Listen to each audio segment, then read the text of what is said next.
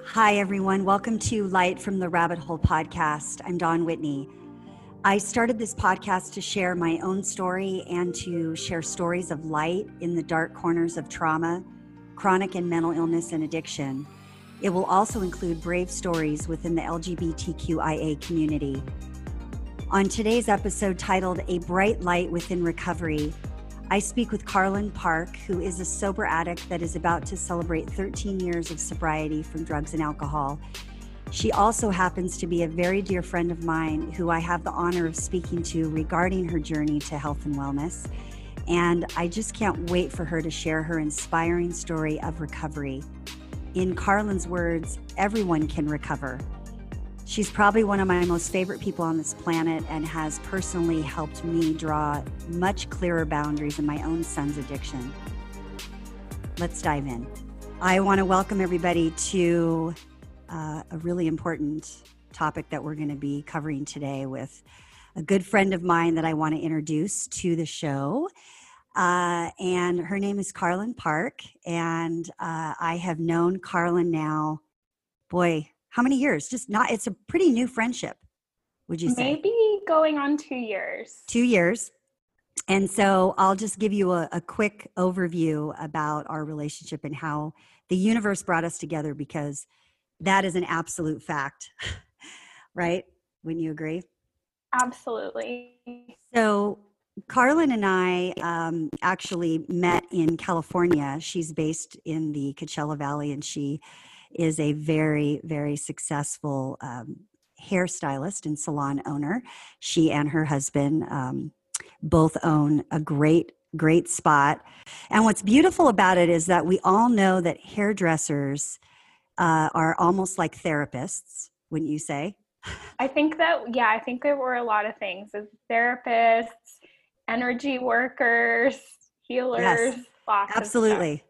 Because you're listening to so many stories happening at the time that someone is sitting in your chair for 3 hours and you build a relationship. And sharing so much energy.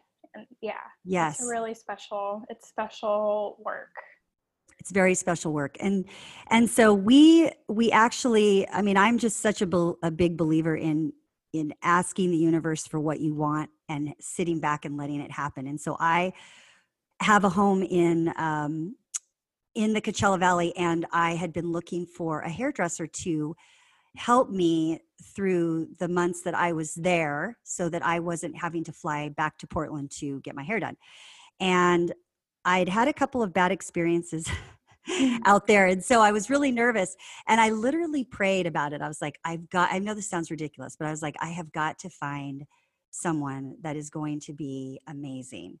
And when I asked for that, I didn't realize that what I was asking for was a brand new friend that was Oh my gosh. on this journey with me. I feel like I'm hearing that part for the first time, and that feels so special. It's like you called me in. I did. I called you in. That's awesome. So what was really cool is I went to Yelp, and there's thousands of them out there, hairdressers out there.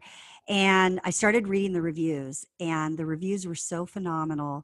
And everything about the review was just, was around your energy and your positivity. And just, I don't know, I was just drawn to it. I thought, this is my girl. So, and let's hope she can do hair. Exactly. There's always that slight reservation. I totally get it. I was like, on paper, she sounds great. Let's see if she can really do my hair. Yeah. And the best part is that my hair has never looked better, and it is unbelievable. Of course, like now that we're in quarantine, I don't know how great it looks, but it's phenomenal. So we had an instant connection. I sat in your chair. We didn't know each other.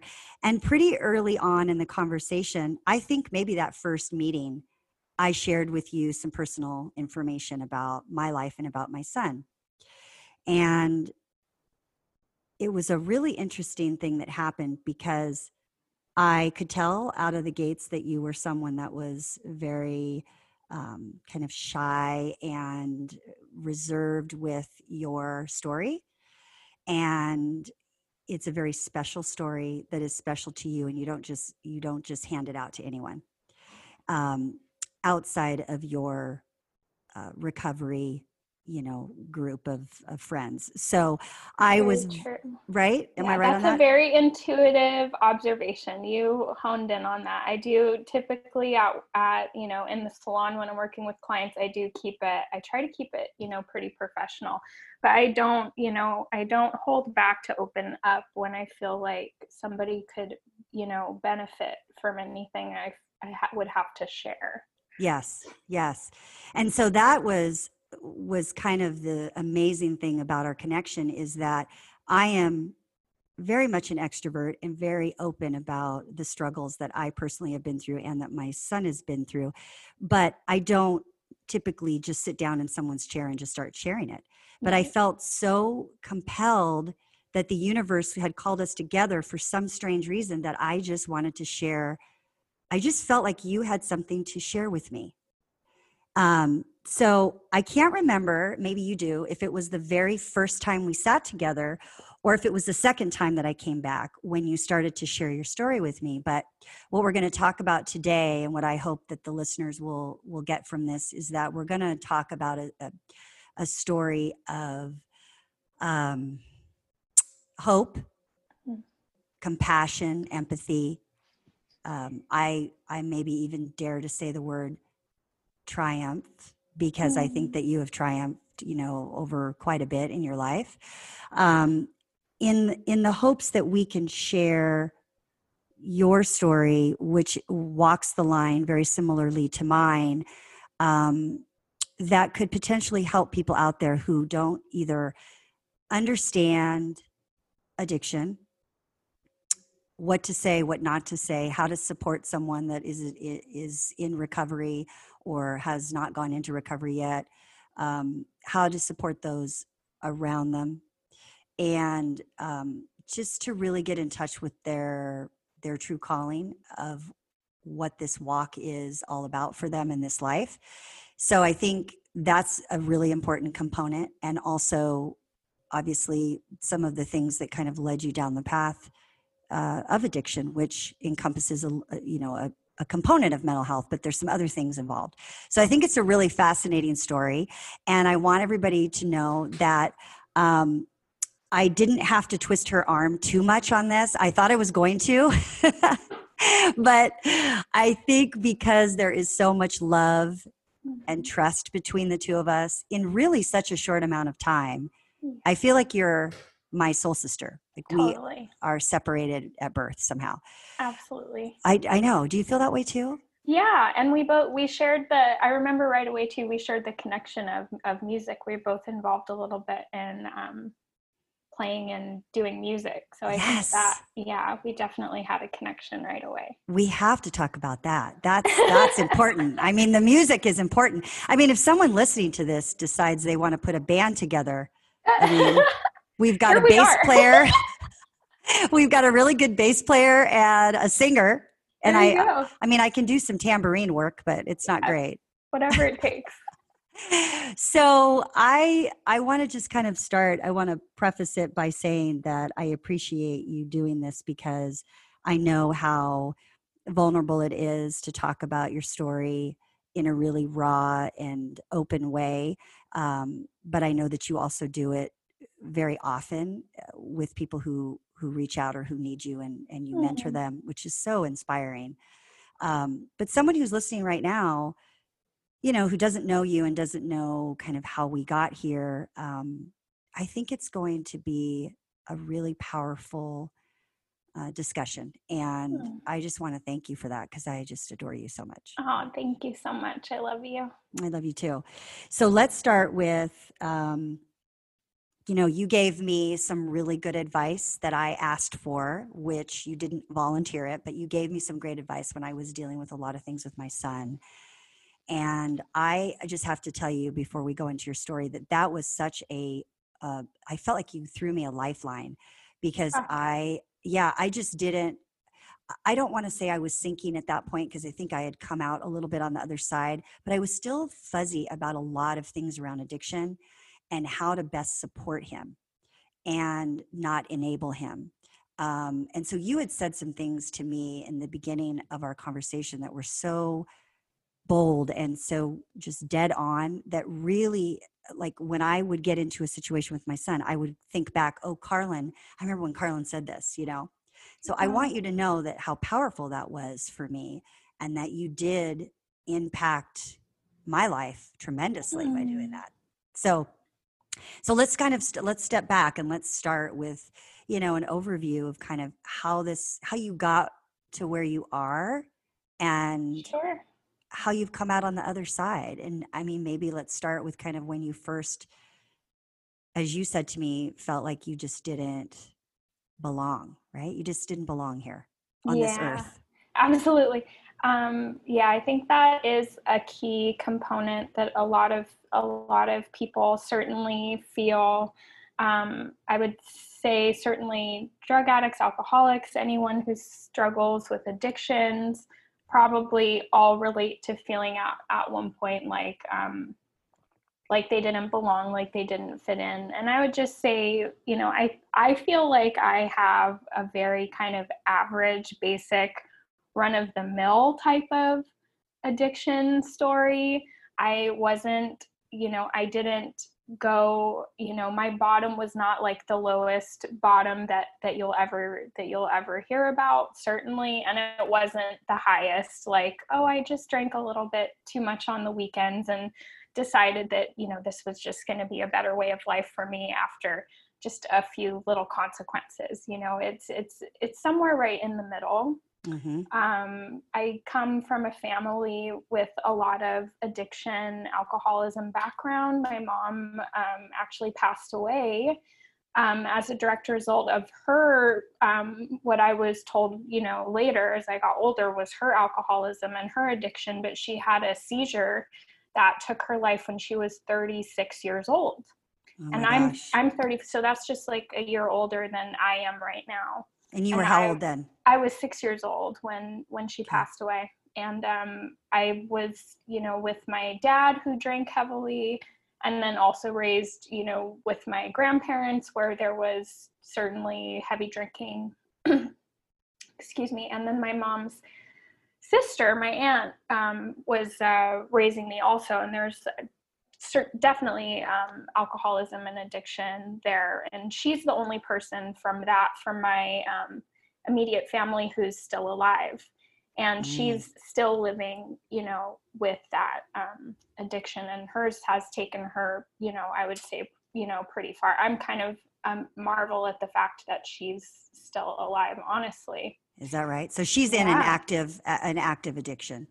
Yes, absolutely. Yeah. And hers has really, I think she was able to maintain and like hide it for, not necessarily hide it, but she could maintain it for many years and kind of keep on the surface looking like everything was okay. But then once, I got older and I left, and then I got sober, and her parents both passed, and all of this, and things just really, she couldn't hide it. She couldn't maintain it anymore. But just fast forward, through my childhood, and losing my mom when I was young, and then kind of like moving a little bit back and forth between my dad and my grandparents and with my aunt, I just felt, like what you were talking about, like I just didn't belong in that family on this planet. Like the aliens dropped me off. Like I just did not know, I was really in a fantasy world. I remember believing, for a while that maybe like my mom was going to come back at some point and like save me or something. Like, yeah. So you feel like you had maybe like a little bit of a spiritual sickness, I guess you would call it. Like you didn't feel like you fit in. Right. I just felt lost in that. And I think that is something, that I really hone in on, or that resonated with me, that we start to learn about, in the recovery community, as we talk about, how we have this physical reaction to alcohol and drugs when we put them in our system that is maybe not the same that other people have, or air quotes, normal people have. But by normal, I just mean people who don't have addiction. Yes. So there's a physical reaction, that I have with drugs and alcohol that maybe other people don't have. And then, a mental component to that also. And then I believe, there's a spiritual component to it also, just this spirit, like soul sickness. Mm-hmm. And I know that I had that before I ever took my first drink. Let's talk about that a second, because that's really fascinating. And I've heard people talk about this before, but I don't think we've ever, I've ever really truly quantified what that means, the soul sickness. So talk about that so people kind of understand what you mean. The best way I can describe it is just that feeling of being lost, like hiding from myself, from my true self. Everything being too much, so you have to hide. Hiding is the best way I can really describe it. Interesting. So you can't be open and honest with yourself and your feelings about anything because you just are so disconnected. Yeah, disconnection is another, disconnected from your truest self.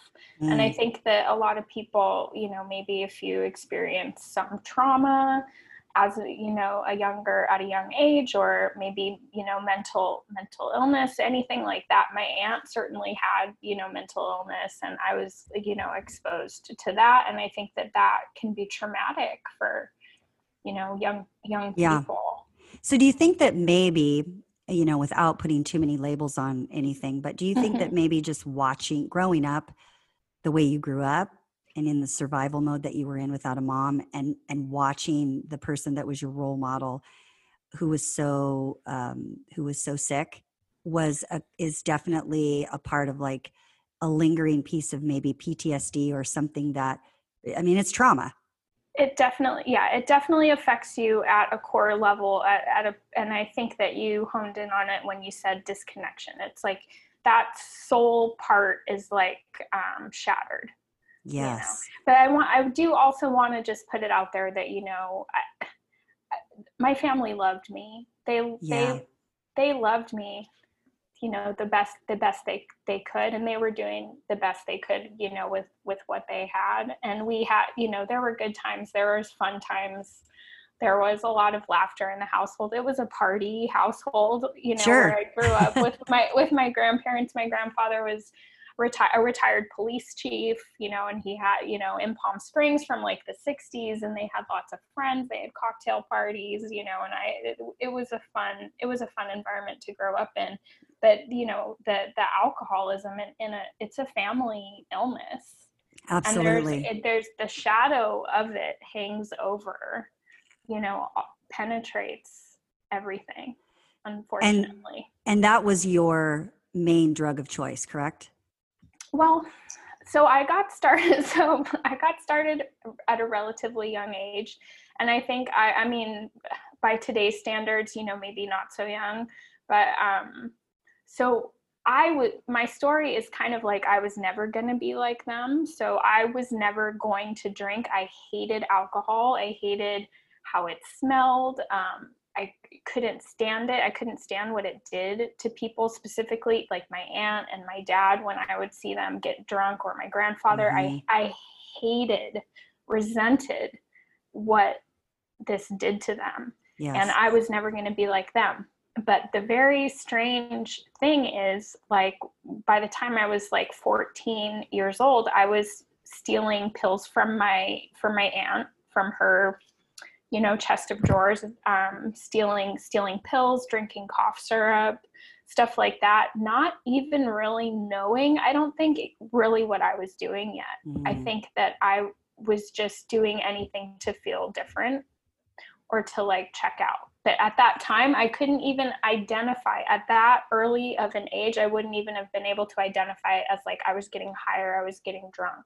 Interesting. So you started with that. Mm-hmm. Started with that. And then by the time I got to high school, the friends that I fell in with were partying. So it started really for me, smoking pot, smoking weed, taking drugs. And then I got into the alcohol, which is funny because that's the one thing you didn't love, and you hated everything about it. Right. But as soon as, I did drink, I was like, oh, it was like light bulb. It was like, oh, well, this is why people drink, because it's like the best thing ever. Yeah. Like, I think I lived in constant, well, I know I did, just a constant feeling of unease and, kind of like anxiety and fear, and just the feeling, like I was saying, of not fitting in, and just unease. Yeah. And as soon as, alcohol just took that Took it away away. from me. It was a magic elixir. It was like I can just be in my body. So when you got to the point where you were at your very worst, was there, I mean, this is the thing we always talk about, you and I have talked about this before, is that, everybody's bottom is different. Mhm. And some people, especially addicts, learn how to be very comfortable in their uncomfortableness, right? Mhm.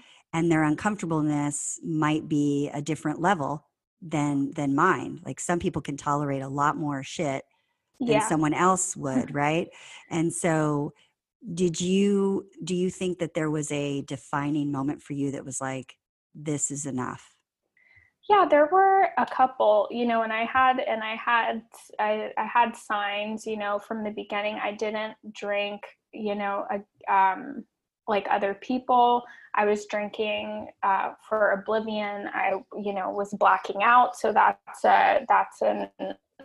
um, that's a physical, reaction that could point to some type of allergy, in Mm-hmm. within my body. But yeah, and I had, I was getting involved right from the beginning in lots of, promiscuity. My morals were completely out the window. Like I said, before I even picked up the drink, I was like really lost. So then you add alcohol and drugs to that, and I just went downhill super fast at like neck breaking speed. I was involved in relationships that were violent. Wow. I left home as soon as I could, and ended up, kind of going, from place to place, because I was totally reliant on other people to take care of me, because I was not really able to take care of myself too Mm. well in that condition. But yeah, there were a couple times, I can remember a couple times, just sleeping in my car because I couldn't get to a place where somebody would like let me in to stay with them. Being essentially, I don't want to say homeless, because there are people who like are really, really homeless. I was not really, really homeless, but I was going from place to place, sometimes sleeping in Mm-hmm. my car, sometimes, would like lose all my belongings, not Yeah. being able to get them back, and Just super destructive and just, super destructive, and just yeah. like thinking that that was a normal way to live at like 18, 19, 20, like 20 years old, Mm-hmm. Yeah. 21 years old. And then I got sober young and have stayed sober, so I'm really grateful. I got sober at 22 years old. And you've been sober now for how many years? 13? It's going to be 13 years in It's September. so great. It's so great. Yeah, And you met your husband, I who, did. Yeah, tell me but about let me that. just so that all kind of happens actually at the same time. Oh, Is good. Tell me. of, I'm like jumping ahead. I want yeah, all the good stuff. no, that's good. But I think if I had to choose like a defining moment, it would be when I was 22 years old when my dad was dying from cancer. And he was, I had already lost, my grandparents, my relationship. When I lost my grandma when I was 18, that was really bad. Um, and then, yeah, that was bad. And then my relationship with my aunt was, strained. And then by the time was losing my dad from cancer, that was like a shock to me, because he was kind of like a last lifeline. Sure. And how addicts, this is why, addicts, you know try our patience. And I've been on both sides of it, the person who loves an addict or an alcoholic, and then also the person in the active disease and addiction, I would do stuff like show up on my dad's doorstep. He would not have heard from me or talked to me for months. And I would like show up on his doorstep and be like, with like a friend who he didn't know, and be like, hey, let me clean your apartment for like $20. This sounds real familiar. Yeah. So like I could go, do what I had to do. And he would always act like oblivious kind of, but I knew that he knew that the way I was living was not healthy or right. But he wouldn't say anything to you about it. But he would never say anything to me about it. And I don't know if that just had to do with like how he grew up. We don't really talk about these things. I can only speculate or imagine what he must have gone through, with my mom who passed away. He never remarried or anything after that. And I'll never forget, calling him. And, when I went into a detox and just, saying, I'm really sick, Dad. And he's like, well, how? And I was like, well, I think I'm sick, like how my mom was. And that's like the most detail that I could use with him. You couldn't say it. Mm-mm. Yeah. Why do you think? But he knew. I just think that he wasn't comfortable with that kind of conversation. And then I didn't really have the tools at that time either to really have direct communication. I've gotten a lot better with that since I've been sober, but he knew what I meant. And I was sober, when he passed away. Thank goodness. I had like between 30 and 60 days of sobriety. I was in sober living when he passed away. And I was just, I had a knowing that if he died and I was not sober, that I was not going to make it. Like I wouldn't have been able to handle that loss and live through it. Isn't that something? Yeah, even though we weren't super close or anything. I mean, but it's your dad. So you honestly felt like, I don't want to do this to him, right? Is that kind of what you were thinking? Like, I can't let him down, like what happened with my mom. It was that, and then I think there was that, and I think it was also just like I knew that with the trajectory that I was going with my drinking and my using, that if he died while I was in active addiction, I felt like I was gonna die. Is that right? Yeah. I don't. That's pretty big. I mean, that's pretty big. That is definitely your moment. That was my moment. Yeah. But when you knew that when you said to your dad, I think I'm sick, and you told him that, did anything happen to propel you to that point where you knew that, or was it just over time you knew and it was getting worse and worse? It was getting worse. It was definitely getting worse. I was in, living situations that I was really not happy with, really not happy with. Isn't it just crazy the things that we do as the things that I watch that Cole would allow himself to be okay with, the things that you do when you're an addict, right, and you are just desperate, right, and the things that you will allow to happen to you. Isn't right. that in itself is such a damaging piece of this whole illness, right? Yeah. And it's just so damaging to your soul, because you're just living in a way that is not in alignment, with who you truly are. And just the shame and guilt of living that way. It's like that vicious cycle, that's so cliche, but it's so true. You have to keep drinking and using to be able to handle the guilt and the shame of the consequences of drinking and using. Yeah. It's just a cycle that never ends. Right. And so when you made that decision, did you make that decision with any support? Did you have anyone to support you when you were making that decision, or did you just do it yourself? So and that's the interesting thing about where I had just met my husband, my now husband, but I had no idea that this guy was going to be my husband when I met him. But I was living, I was in this living situation that I really wasn't happy with, living with this man that, was way, way older than me, and who, you know, I lived there, but I didn't want to be living there. And I knew that I couldn't really work. I couldn't show up for a job. I couldn't trust myself to show up, because I had tried it lots of times and I couldn't do it.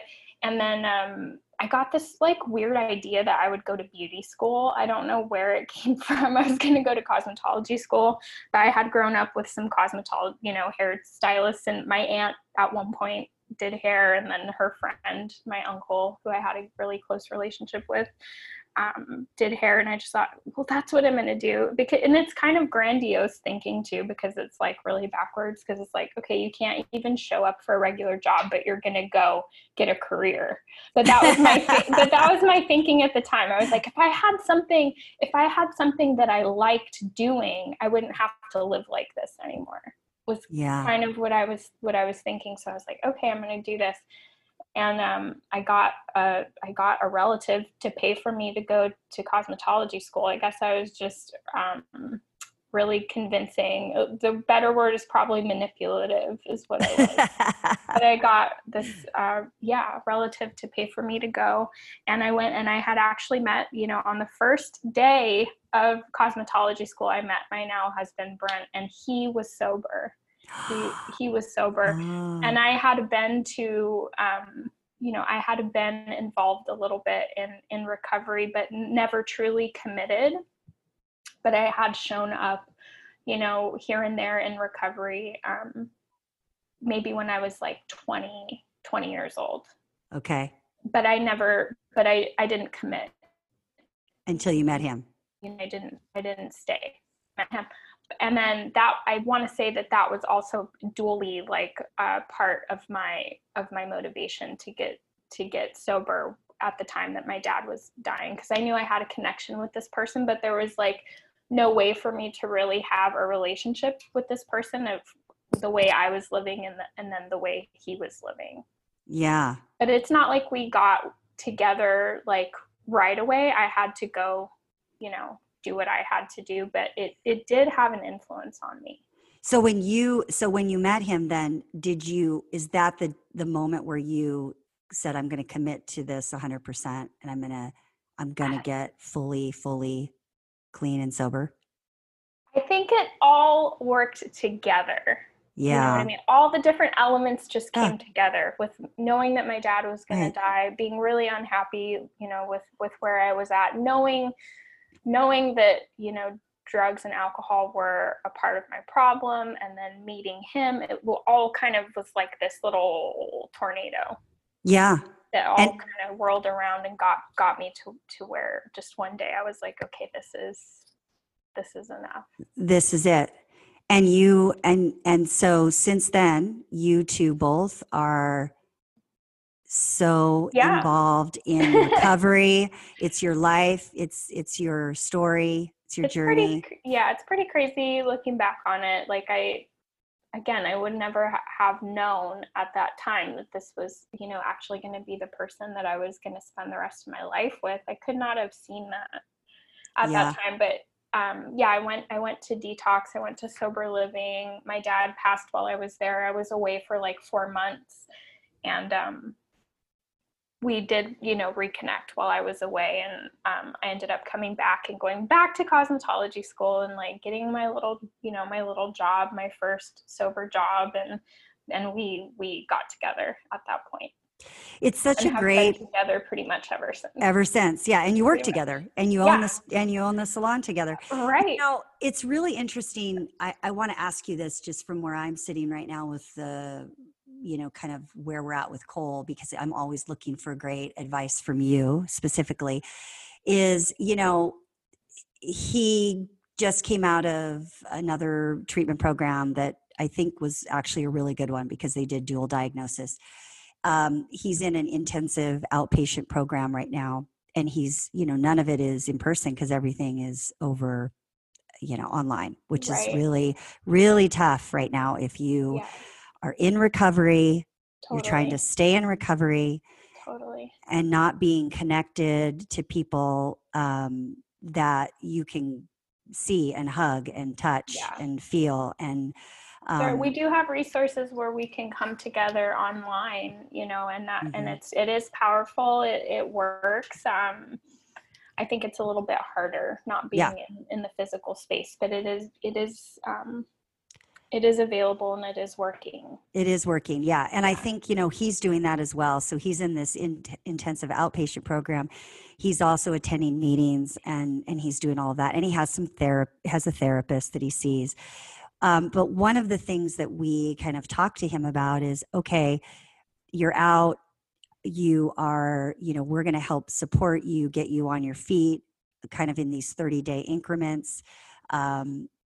We don't have him living here with us because there's just lots of reasons why that doesn't work, which you and I should talk about. Yeah. Let's do that. Actually, let's pause and talk about that, because I was very close to saying, come home and everything's going to be so great. And you were one of many that said, it's not a good idea, including a couple therapists, right, that we were working with. So what's your thought on that piece? Yeah, I think, like I always say in our conversations, I'm always so, I hate to give any, you know, hard, fast advice, because I think it's a case by case and you can't ever say like, this one thing is always the answer. But I can just share, you know, from my personal experience. And I think that sometimes we get maybe, like those of us sometimes in recovery can get like a bad rap maybe for being like too harsh. But it's, I was not, you know, ready to change my life until my life got really uncomfortable. And then, like you said, there's different layers and levels of uncomfortability though. And it's this strange thing where what's enough for one person to change isn't necessarily enough for somebody else, and there's no rhyme or reason really to that. It's just when it's the person's time, it's their time, if it is the time. But I think that part of the reason, I know for sure that part of the reason why my recovery has been successful is because I was kind of out of options. I mean, we all know that it could have gone either way.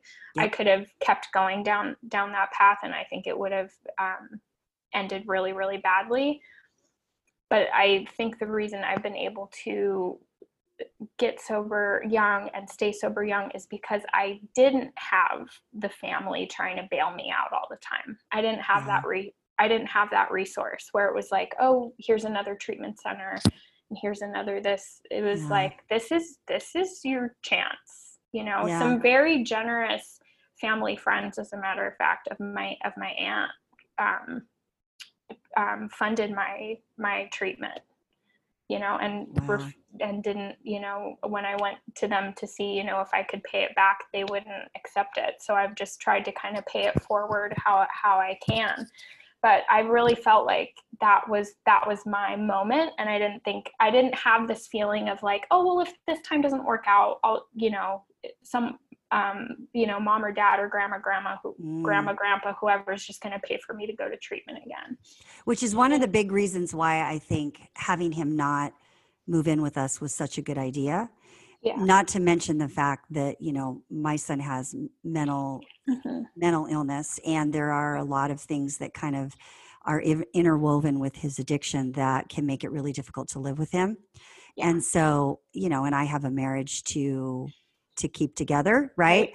And I have to be considerate of Ryan. So, you know, I think it literally tore my heart out, out. I can only imagine. Yeah. When he called me and was like, you know, you said I could come there and you said I could stay. And I said, you know, I did tell you that when, I told you when you know, if you had nowhere else to go, that there would always be a place for you. But I also told you needed to be clean and sober.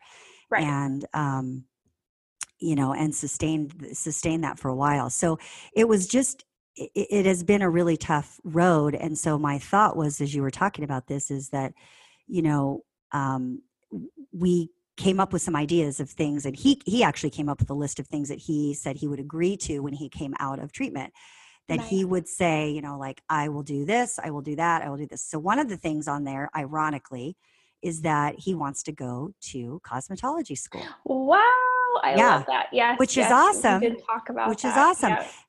However, since nothing is in person right now, so you have to do everything online. Wow. He is very discouraged about it and doesn't want to do it now. So now he's like, well, Mom, I just don't have the effort. I can't do this. And so then I said, okay, well then how about looking for, you know, a part-time job?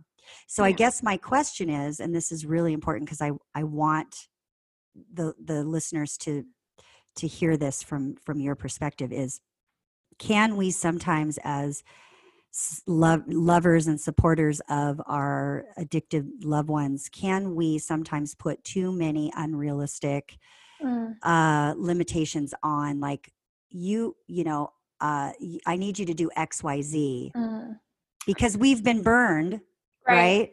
A lot. And we've been manipulated. Totally. My gut feeling is that I think that's all good.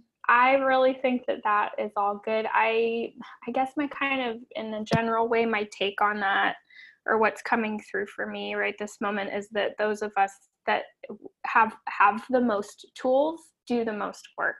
So right now in the relationship, you have more tools, and you're really stepping up in a really healthy way with your boundaries intact and your communication and all of the skills that you're using to keep yourself in a good place. Like you're having to do, it probably feels like you're having to do all the work in the relationship. Yes. But you are, because you have more tools. That's that is so great. I so great that you said that, because but it's exhausting for you. It's exhausting. Too. and the exhausting part is that, you know, Ryan and I, when we talk about this, you know, he gets very frustrated because he's like, look, we can't, you know, help him if he's not willing to do something and help himself. And I look at this as a whole. And what I'm asking you is really this specifically, is that, yes, I think we need to hold him accountable, and he has to hold himself accountable. But is there a line where there's just too much shit you're throwing at someone who is trying to just survive day to day? Like, he is doing the inpatient, or he's doing the outpatient, intensive care stuff on the 3 days a week, 4 hours a day, which is exhausting. That's enough for him right now, right? Yeah. Then he's doing meetings. Yeah. Then he is seeing a therapist. So it's now I'm asking him to go find a job. So this is where the boundaries for me and for Ryan are really blurred, because we don't know, are we enabling by taking care of his housing situation and he's not doing anything, or are we doing the right thing by helping him, support him in his recovery? And that's the question I think that people probably have that are listening, who are dealing with someone who's in an active addiction / recovery, right? Right. I think it's great. I think the support is beneficial as long as the addict or alcoholic, the person in recovery, is keeping up their end of the bargain in their recovery, whatever that looks like for them. Okay, so in his great. case, it's going, it's doing the outpatient, it's doing the therapy, it's doing the meetings, and maybe another thing you guys could possibly do is like use the 30, 60, 90 days. It takes time, for us to even out and start to feel somewhat normal, and like we're, just a part of the regular world again. Yeah. How long does I mean, it's different for everyone, right? Different. For me personally, I felt pretty foggy for about a year. But again, every person's case is different. Like I had that 4-month period where I could focus on, my recovery. I mean, I always put my recovery first, but I had that 4-month period where like, that's all I was doing was focusing on my recovery. And then I had to go get a job. and pay my bills. And Yes. I chose to go back to school because I wanted something else. But every case is different. I think the support I might have been a little bit more self-motivated because I didn't have the help. Yeah. But I think that the support is beneficial as long as the other person is as long as you're really clear about what the boundaries are and the guidelines, and, I'm willing to help you as long as you do X, Y, Z. And then unfortunately, because like we said, you're the one with more tools, you're the one having to check in and make sure that I think it's so great. X, Y, Z is being done. I love that you said that, and see, you're always giving me advice and coaching me. I love it. It's so good. I mean, this is why this podcast is so important, because these are real stories, real issues, and things that we are dealing with right now, right? Like we're in this walk with Cole right now. It's not like Cole is on the other side. Right. And I don't even know what that means, because I don't know that you're ever on the other side of it, right? I don't know. I think you can't. It's a part of life, probably, like dealing with any other type of illness. It requires constant maintenance. Yes. And constant attention, but I know for sure you can get on the other side. You can get on the out of the dark and into the light. That's into the light. Yeah, and the people that love you and care about you. This is a component I want to talk about. Is I've been in a situation where I've had family and friends say to me, why don't you just stop talking to him? Why don't you just give up? Just give up. He doesn't want. Nothing's going to work out until he's ready. Nothing is good. Is going to happen that's good for him until you cut him out of your life and you stop connecting with him. And this is a very real situation that mothers and fathers and family members, brothers, sisters, that they hear from people who are not walking the walk, who are not in it, who have limiting beliefs around addiction and mental health, that frankly, in my mind, should not be giving anybody any opinions about that. Right. Yeah. I mean, yeah, unless it's and I think a lot of people, who don't have the experience, it's just hard to give, and, you can't relate. I guess the word is, you just can't really relate unless you've gone through it yourself, on either side. And we were talking about, if like your son had cancer, people would respond really differently. Yes. Okay. Let's talk about that. Has addiction. Yes. So let's talk about that. But let me preface it by saying this. So I was talking to you the other day about this, and I said, what's interesting, Carlin, is I have people in my life now who mean well. Their intentions are well. No one is actively in my life that is not a supporter and a love. They're not trying to hurt you. No, they're not trying to hurt us. But I think sometimes with the uneducation and misinformation that people have around addiction and mental health, that it just inevitably comes out that a little bit malicious, right? So what happens is I constantly hear, and I say constantly because it is happening on a daily basis, from people who are close friends and who are acquaintances, where there's almost like a grimace on their face, like, hey, how's Cole doing? Is everything, you don't have to answer that. I know it's really uncomfortable. And you know what? Yeah, let's talk about it. It is uncomfortable, but it's not uncomfortable for me. It's uncomfortable for you. So when I said to you, people tiptoeing around and afraid to ask how he is, you made this comment, which I want you to share. It was so dead on right. What'd you say? I think I was just, I was saying that, like, if a family member has cancer, everybody's sad, and what can I do, and how can I help, and what can I bring, and what do you need?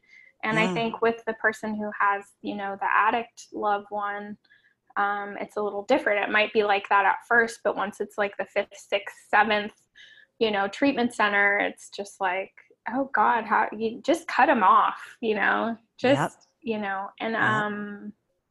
that's tough. That's a tough one. Again, I don't think it's a case by case. I don't think there's ever one right or wrong way. You have to follow your inner guidance, your inner intuition, I think has always told you that you want to be there for your son. Yeah. But I see you doing it in a way that seems really, really healthy, really balanced.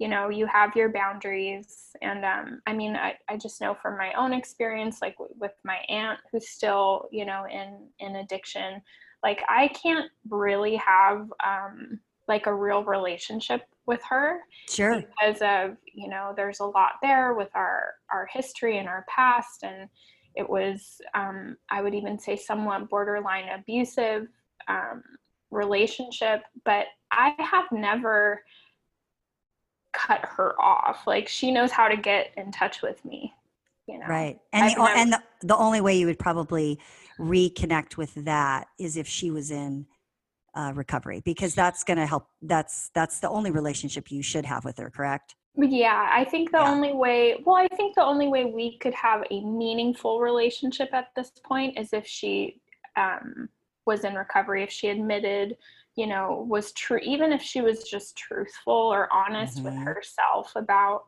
her own addiction and the way she's living. That would be a step in the right direction.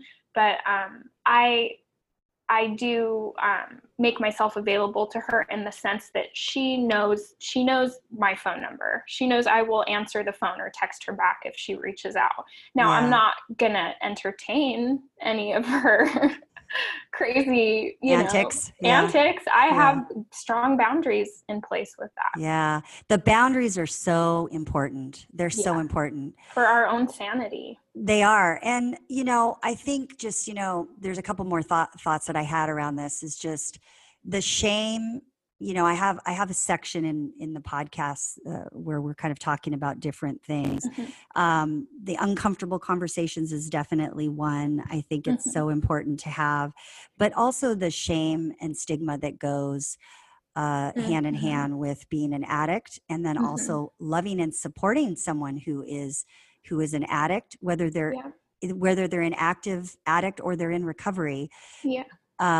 It's kind of along the lines that we're talking about, but the shame and the stigma of that, talk about that a little bit, because I can only imagine where you've been and the people that you have no longer have in your life, because you had to cut them out and you had to choose a different path, right? Yeah, I think just naturally when you choose a different path, people fall away, from your past. People, places, things, situations will fall away because you're on a new path.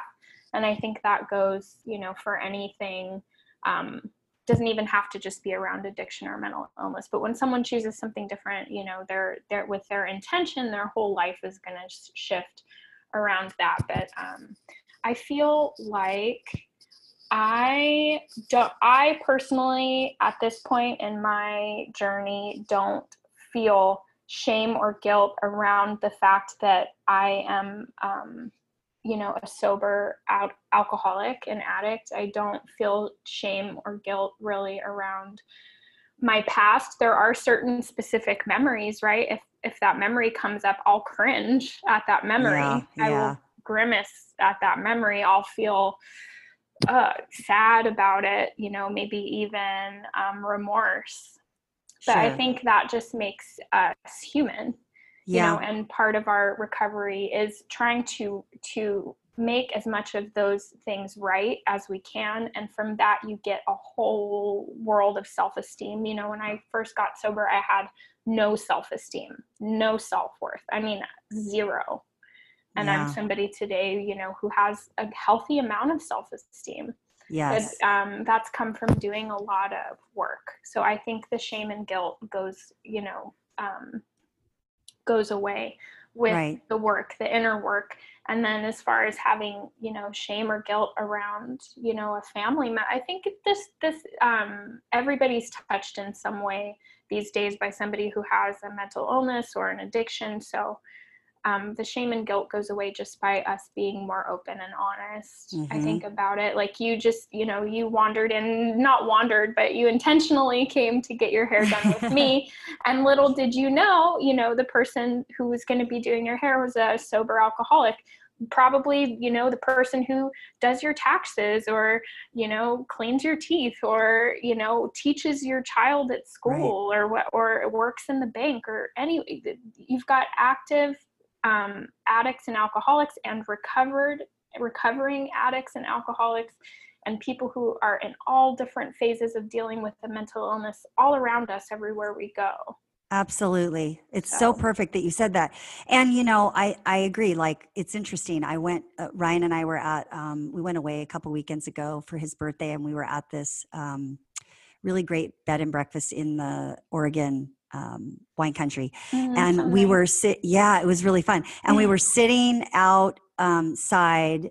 We were having some tea like late in the afternoon, and we were sitting by this fire they had and we were on this hilltop, and there was this couple sitting there, and they started talking to us. And I'm kind of it's weird. I'm an extrovert, but I hate talking to people at bed and breakfast. I don't want to know anything about you. I just want to get up in the morning early, go into the living room where the coffee cart is, get my coffee, go back. Let me have my coffee. Don't talk to me. Yeah. But it's so funny because Ryan always says, like, you're an extrovert. Why do you not want to go to a bed and breakfast? I'm like, I don't know. So anyway, we're sitting there and we're having, our tea or whatever. And I am just like, I want to be quiet. I want to be, reflective. I want to look at the beautiful vineyards, and I don't want to talk to anybody. Mm-hmm. And as fate would have it, this woman was there with her husband, and right away she was like, hi, and started talking to us.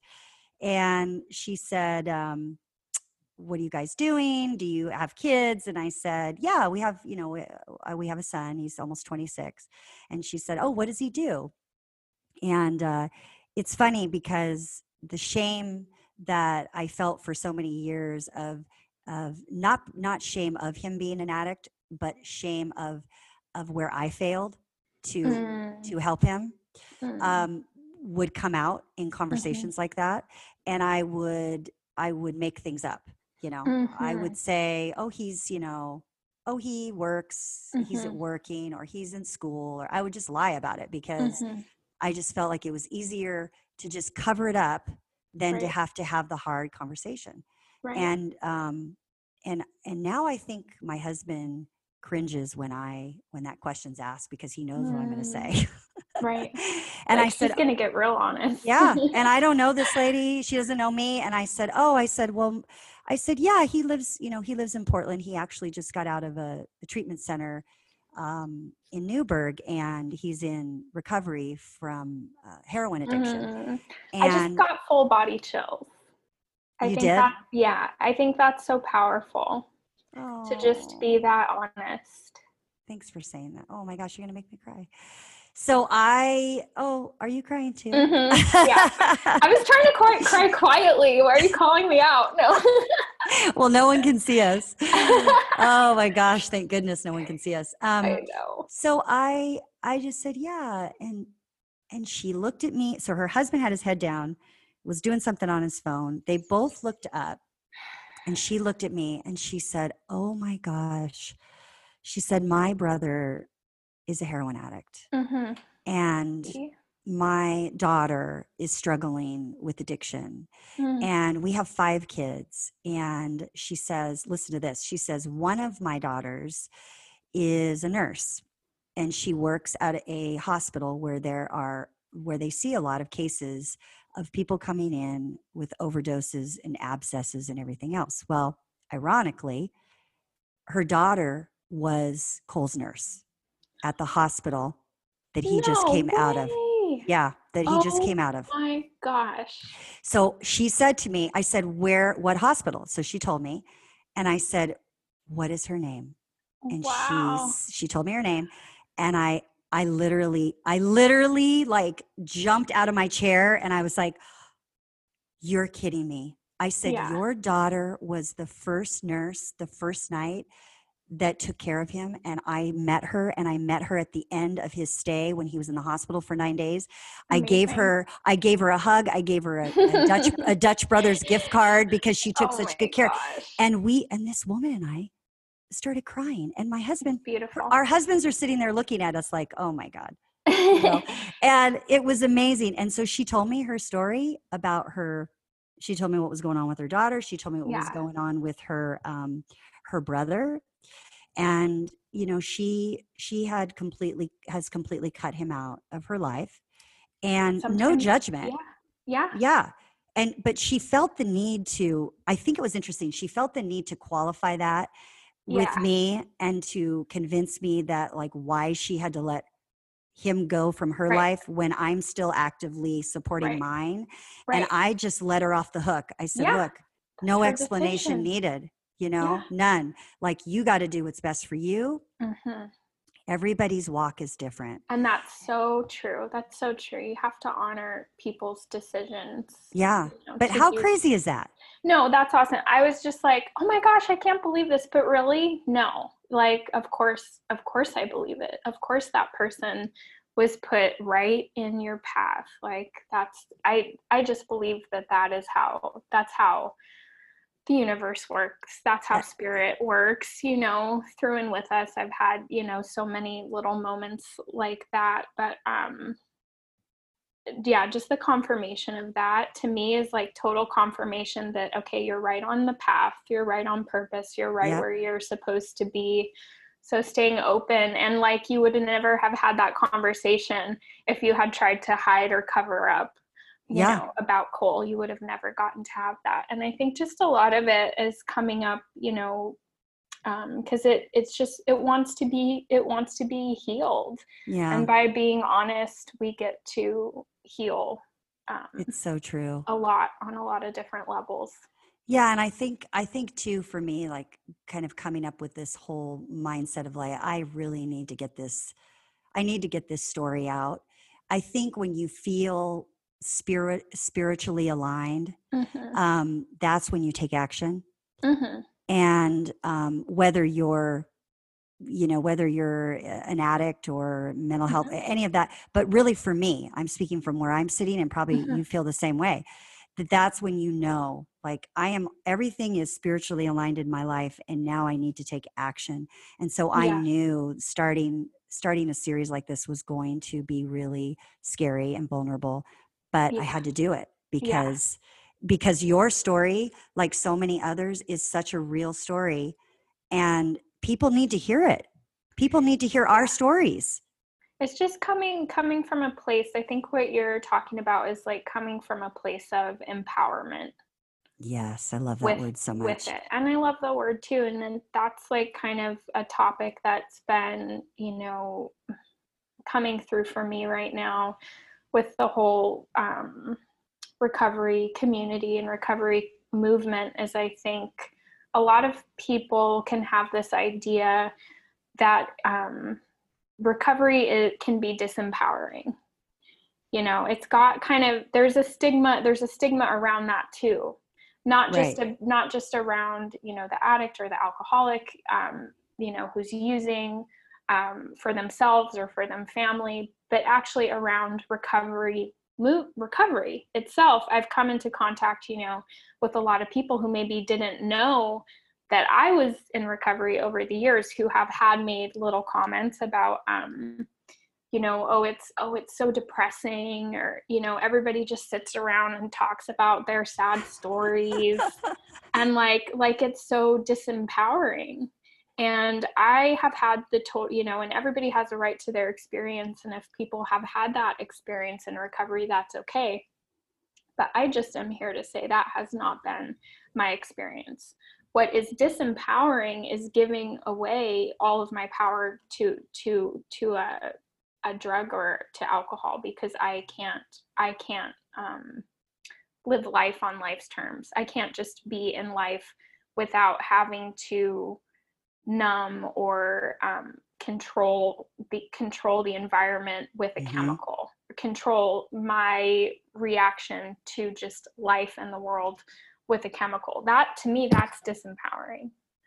I love that. But to get sober and, and on one hand, it's like we're kind of like turning ourselves over to this recovery community for a period of time, kind of just like surrendering and turning ourselves over because we are kind of like out of options, out of ideas at that moment. But through the spiritual principles that we learn, the spiritual exercises that we do, we get so empowered. We get our lives back, and you come from a place of empowerment to like reach out your hand and help another person who's struggling. That's super empowering. So I want to try to shed some light on that stigma around recovery being depressing, boring, a cult, a religion, disempowering. I just want to say that has not been my experience. No. So. Well, clearly not. And I am just so excited you said that, because that is that whole mindset of like, if you turn inward and you really reflect and meditate and pray and do all the things that you do, or, whatever your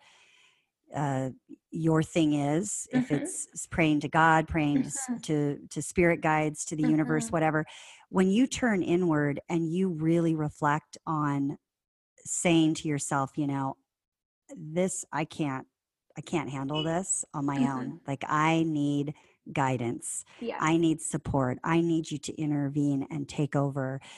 It's funny what happens, because when you do that and you just basically give up in that moment, yes, everything comes together. Right. It's almost as if the universe and everything has been waiting for you to say those things. Absolutely. And take you on and say, okay, I've been here watching you. Yes. Your shit's out of control. Yeah. I'm here now. Now I can work with you and now I guide can you. work with you, and I can co-create Yes. with you. Yes. Right? Absolutely. Yeah. And I think there's also, something that has been part of my journey in recovery is, there's always the higher power concept, right? And that comes into play. And there's a God of your understanding, if you will, or a higher power source, universal intelligence, spirit, whatever you want to call that. What I love about recovery is that everybody gets the ability to figure that out for themselves. Yes. Stopping the using of drugs and alcohol just brings you to a place where I feel like you can open your heart and your mind enough and surrender, like what you were talking about, enough to have that guidance come in and, take the time to work, if you have dual diagnosis, if you have mental illness, getting rid of the addiction is a great first step. The act of addiction is a great first step to being able to then work with that component. And then, spirit can come in and just totally direct you and guide you to where you need to be. And I think there's also, it can feel a little bit disempowering or confusing maybe to think that, this spirit or this God is something that is without. It's like, okay, well, here we gave all our power away to drugs and alcohol, and now we're coming here and we're giving all of our power away to this recovery movement and this God that's out there somewhere. So what I want to say about that is that God is within for me. It's Absolutely. Within and it's within and it's without. Like, my higher power, I think of a lot of time, it's evolved and changed over time. And I think that's good. I think it should always be evolving and growing and changing. But I think of as my higher self. Yeah.